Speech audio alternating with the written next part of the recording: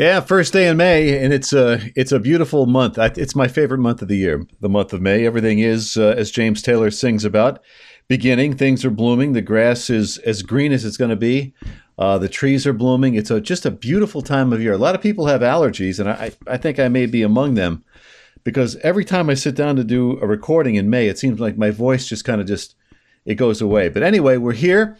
It is good to be along with you. This is the Pac-Man podcast on the BMG network, and I'm Ted Flint. I want to get into a couple of things I didn't really have time to get into last week, and every week this happens to me. I cut out little articles from the newspaper, and then when it comes time to record, I can't find them. So I'm going to have to go on memory here for the most part. A couple of things that I read over the weekend. Joe Biden, the Biden administration, I should say, is busy flying in these illegal aliens to various cities around the country in the dead of night. Now, I don't know where he thinks he can do this. I don't know why he thinks he can do this. It's unconstitutional. The federal government is responsible for protecting our borders. But here we have the administration just totally devoid of any sense. They are bereft of any common sense whatsoever. And I think they know what they're doing. Frankly, I think the issue is it's not that they don't know. They know exactly what they're doing. They're shipping in illegal aliens to weaken this country and to create more Democratic voters in future elections. So that's going on. Elon Musk, as you know, most of you know, you should know that he's taking over Twitter, $44 billion in cash. And I think it's a victory for free speech. We don't know yet. I don't know Elon Musk's personal politics. I don't think it matters. I think he's more libertarian than anything. But I read a good piece in the New York Post over the weekend by Kyle Smith, and he touched on a couple of really good points. And he talked about people on the right, Charles Cook, who writes for National Review, and Megan McArdle of the Washington Post. They think Twitter is beyond saving. They don't think Elon Musk is going to have any impact. And McArdle points out, as Smith recounts her views on it, that, Musk cannot run Twitter by himself. And these young, brainwashed zombies from the cult of woke ultimately make the uncomfortable decisions about, like which president to ban. Now, they banned Trump from Twitter. Everybody else is, anybody under the sun who's radical, who's, a terrorist in some cases, they can be on Twitter. But so anyway, it's hard to imagine one guy, even though most of the control is under Elon Musk, that things are going to change that much. He'll have to clean house and bring in reasonable centrists who love free speech. The entire staff would have to be made up of these people in the middle. And it's unreasonable to think he can do that, because a lot of these people in Silicon Valley, Silicon Valley is as blue as San Francisco. And a lot of these young people, they're very liberal. They grew up in this century. And they, as Kyle Smith puts it, they are eager young censors, and they grew up in the era of trigger warnings and safe spaces. And many of these kids are going to be eager to ban a lot of conservative speech. I don't think because Elon Musk is running the show, maybe it will change. He needs to clean house. I mean, we need fair, nonpartisan rules.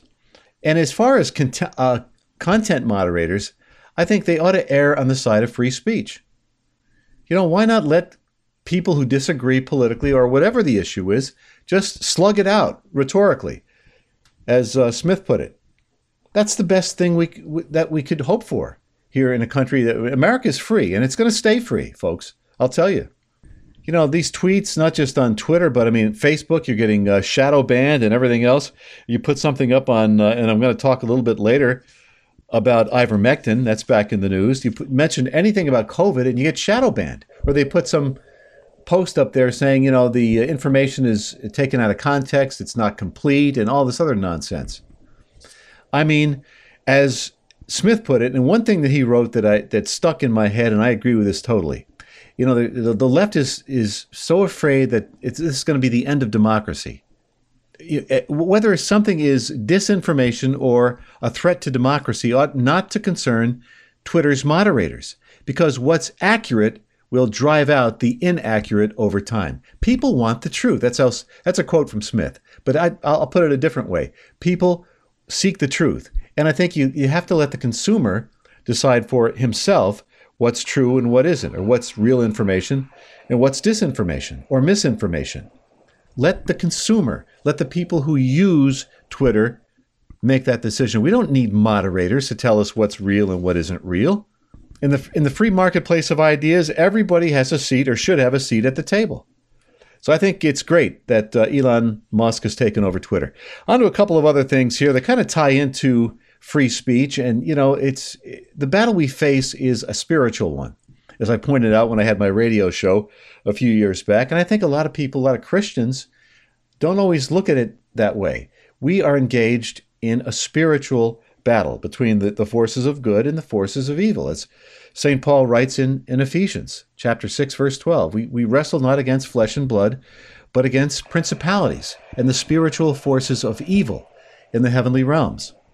And all these battles are in the spiritual realm. Obviously, they manifest in the physical in many cases.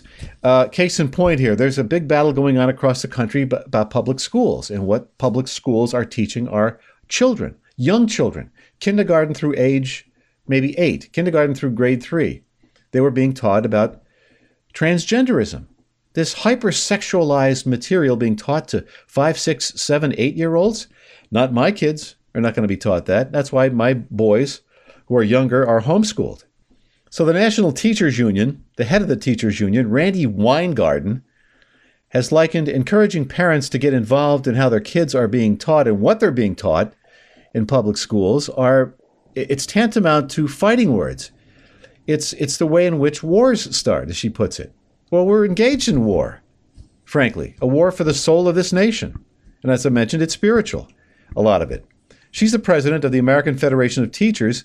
She told the Rick Smith Show podcast earlier this month, or last month now, that conservative lawmakers pushing to have more input in curriculum and textbooks are spurring parents to hate teachers and to hate public education. We don't hate anyone. I don't hate anyone. You hate the sin and love the sinner. But Weingarten has accused GOP officials in states such as Florida and Texas. Boy, the left hates Texas, don't they? They cannot stand the state of Texas or now Florida. DeSantis is their new Trump. Of falsely portraying teachers and administrators as indoctrinating children amid these school culture battles on critical race theory and gender identity and all these other left-wing issues. That's exactly what's going on. She doesn't want to admit it. CRT is being taught, folks, in our government schools.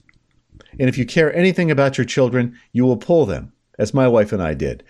I don't care what Weingarten tells you. She says it's propaganda. And it's not the way hatred starts. It's parents are standing up for their rights. We make the final decision over what our children are being taught in the schools. It's not the school administrators. It's not the teachers. I don't care what state you're in. I'm in New York State, and the teachers' unions run state government. The Democratic Party runs the state of New York. It's a one-party state, and the teachers' unions run the Democratic Party. They're the biggest contributors. They get things the way they want. And, Weingarten and the other teachers' unions, the spokespeople can say that they're not indoctrinating. That's exactly what they're doing. They're grooming these children. They're gonna try to turn them all into good little socialists, and they're succeeding in many cases.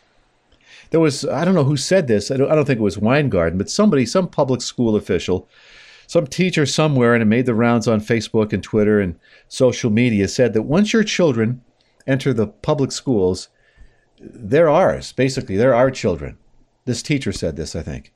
It's like, no, they're not your children. They're never going to be your children. They're our children as parents. Well, they're God's. And God has given us tremendous responsibility when he gave us children to bring them up in the ways of the Lord. That's not happening in the public schools. You've got to know that. The school's job is to educate our children. Keep them safe as best you can and teach them reading, writing, and arithmetic. Not about transgenderism or homosexuality or all these different gender names that they're giving kids now, pansexual and cisgender. And I have to have my daughter Madeline explain all this different terminology. There are two genders. There is male and there is female, and that's it. There's nothing in between. And don't let your kids be taught anything else. This is all ridiculous hyperbole.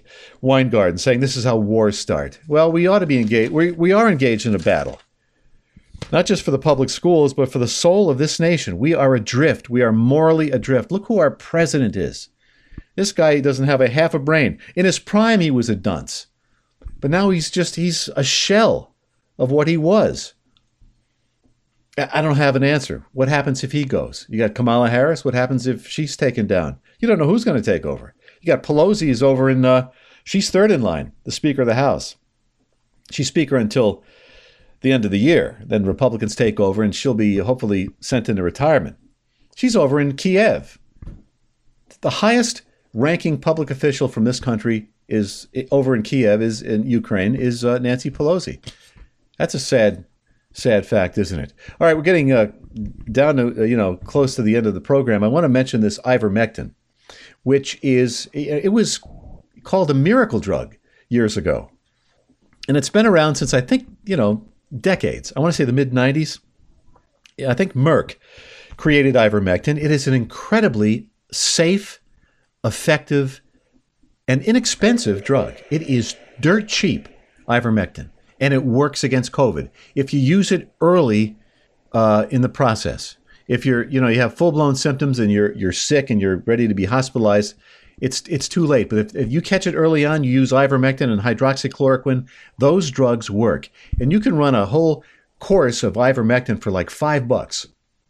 I was reading about this in Robert F. Kennedy Jr.'s book, The Real Dr. Fauci. But Fauci and the CDC and the NIH and the WHO, they don't want you to know this. They don't want you to know that ivermectin is effective and safe. They want to tell you that it's a horse drug. Oh, it's a dewormer. Ivermectin is used on horses and cows. Yes, in paste form. If you give it to a horse, you give it to it as a paste. Humans take it in pills. And if you use the correct dosage, a safe dosage, I know people who've used ivermectin, they swear by it. The best thing I would encourage you to do, if you can get your hands on ivermectin, I would get it and keep it. That's what my wife and I are talking about doing. We know people who have access to ivermectin, and it works. Anyway, the reason I bring it up, the FDA is renewing its smear against ivermectin. It's trending on the new Twitter. And I'll read you the one tweet here from the FDA's Twitter account. Hold your horses, y'all. Ivermectin may be trending, but it still is not authorized or approved to treat COVID-19. Well, who cares what the FDA? Why is it the FDA's business or the CDC's business how you treat your illness? I realize that they're in this public safety business, but ultimately, it's up to the individual, I think. As and I have a libertarian streak in me. I don't want the government telling me what I can take or can't take. If you, God forbid, you have cancer, your treatment options are up to you, your doctor, your family. That's a decision you make with your doctor and your family. You don't need the government involved in it. So here they are, they're trying to slam ivermectin because it is competition to these vaccines. They're not really vaccines, the shots, I should say. As my daughter pointed out in one of her last podcasts, my daughter Madeline has a podcast on Fridays, The Essentials with Maddie Flint. She's a pre-med student, and she knows a lot more than I'll ever know about this. But these shots that we're taking for COVID, they're shots. A vaccine is something you take once. I mean, how many times have you been inoculated against polio? Have you taken 4 polio shots? No, you take 1. That's what you call a vaccine. These are just shots you take every 3 or 4 months, like you take a shot for the flu every year. It guards against, severe symptoms, but it doesn't protect you totally. Every year it varies in the, how much protection you get from it. You could get 20% protection one year, 50% the next year. And I think it's the same thing. I don't know this for a fact. I'm not a doctor. Consult your physician and get their take on it. They take their marching orders from the AMA, many of them, unfortunately. But anyway, this piece in WorldNet Daily talks about the trending of ivermectin. People want to know more about it. But the reference to horses played on the explosion last fall of these media articles and the social media posts mocking people who were treating their COVID-19 symptoms with the drug. They called them ignorant rubes and worse. And, these people were going into Tractor Supply stores and looking for this ivermectin. Yes, it's a horse dewormer. And I'm not suggesting you go take ivermectin and you just take as much as you want. You have to do it under a doctor's care. But people should have that option. For states to say, no, you can't take this, you can't have access to a drug that is absolutely effective against COVID is government overreach. So the newly liberated Twitterverse under Elon Musk has got the FDA and the left just absolutely apoplectic. So there was another post by the FDA, a follow-up post last week that said also a reminder that a study showed it didn't actually work against COVID. Wrong. It does work against COVID. Dr. Pierre Corey, who has testified to the Senate of the effectiveness of ivermectin against COVID-19, fired right back. You are not a horse. You are not a cow. You are Big Pharma's ass, is what he tweeted. Excuse the language. The FDA he said that the messaging by the FDA is BS. They cite one corrupt study. They ignored 82 trials, including 33 randomized controlled trials with 129,000 patients from 27 countries that show massive benefits of ivermectin in treating COVID-19. The FDA is lying to us. So I would trust the likes of Dr. Corey and Dr. Peter McCullough, who's a cardiologist, and some of the other people out there. They know what they're talking about. They are truly men of science, and they're following the science, the medical science on this. Anyway, we're out of time, folks. Thank you very much for tuning us in. My voice held out, thankfully. And again, let me run down the list of shows. I know a couple of shows are coming back. The Ken and Mike show will be coming back soon, I'm told. Ken Burns has his show on Mondays. Adrienne Ross has taken a little hiatus. She may have a couple of best of programs in there for Tuesday. This program, the Pac-Man Show, airs on Wednesdays. My daughter's program is The Essentials with Maddie Flint, airs on Fridays. Check out the website, the BMG Network. And we have some columns up there for you as well. The Pac Perspective, a column I do at least once a week. You can check that out too. So we have a stable of fine broadcasters and podcasters, and there's a lot for you to listen to and to read up there on the BMG Network. Tell your friends about it. Hit like, hit subscribe, and please share the program, share the broadcast, and leave a comment in the comment section. Let me know how we're doing. If you want to contact me directly, it's Pacman, Pacman, at thebmgnetwork.com, all lowercase. Thanks for tuning us in, folks, and if the good Lord wills it, we will talk to you real soon. The Pac-Man Podcast was produced and edited in the BMG studio. Music by Kevin MacLeod. For more episodes of the Pac-Man Podcast, go to thebmgnetwork.com or go to the BMG Network on Facebook. And be sure to tune in to the next episode of the Pac-Man Podcast with Ted Flint.